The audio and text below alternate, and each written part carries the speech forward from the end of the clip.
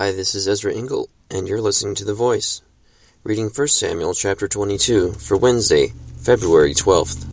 David left Gath and escaped to the cave of Adullam. When his brothers and his father's household heard about it, they went down to him there.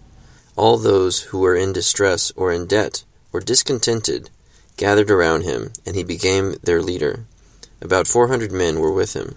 From there David went to Mizpah in Moab, and said to the king of Moab, "Would you let my father and mother come and stay with you until I learn what God will do for me?"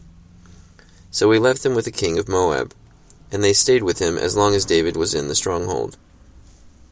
But the prophet Gad said to David, "Do not stay in the stronghold. Go into the land of Judah." So David left and went to the forest of Hereth. Now Saul heard that David and his men had been discovered, and Saul, spear in hand, was seated under the tamarisk tree on the hill at Gibeah, with all his officials standing around him. Saul said to them, "Listen, men of Benjamin. Will the son of Jesse give all of you fields and vineyards? Will he make all of you commanders of thousands and commanders of hundreds? Is that why you have all conspired against me? No one tells me when my son makes a covenant with the son of Jesse. None of you is concerned about me or tells me that my son has incited my servant to lie in wait for me, as he does today." But Doeg the Edomite, who was standing with Saul's officials, said, "I saw the son of Jesse come to Ahimelech, son of Ahitub, at Nob. Ahimelech inquired of the Lord for him. He also gave him provisions, and the sword of Goliath the Philistine." Then the king sent for the priest Ahimelech, son of Ahitub, and his father's whole family, who were the priests at Nob, and they all came to the king.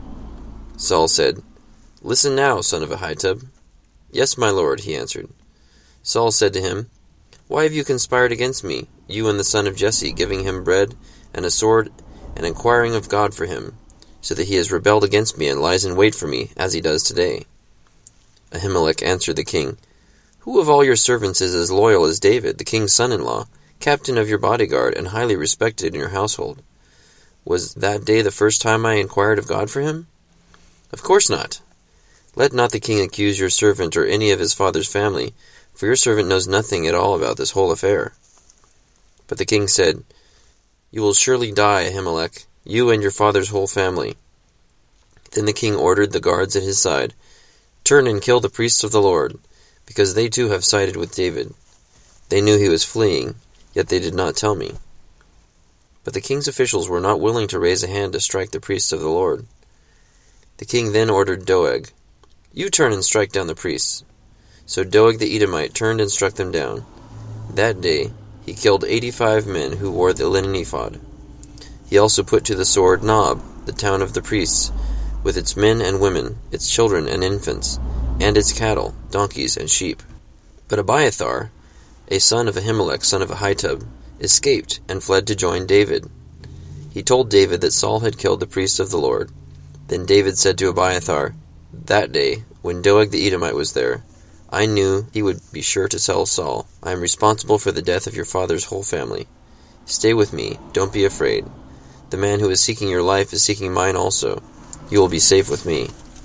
1 Samuel 22. So Saul is looking for David, doesn't know where he is, and he talks about it with his people.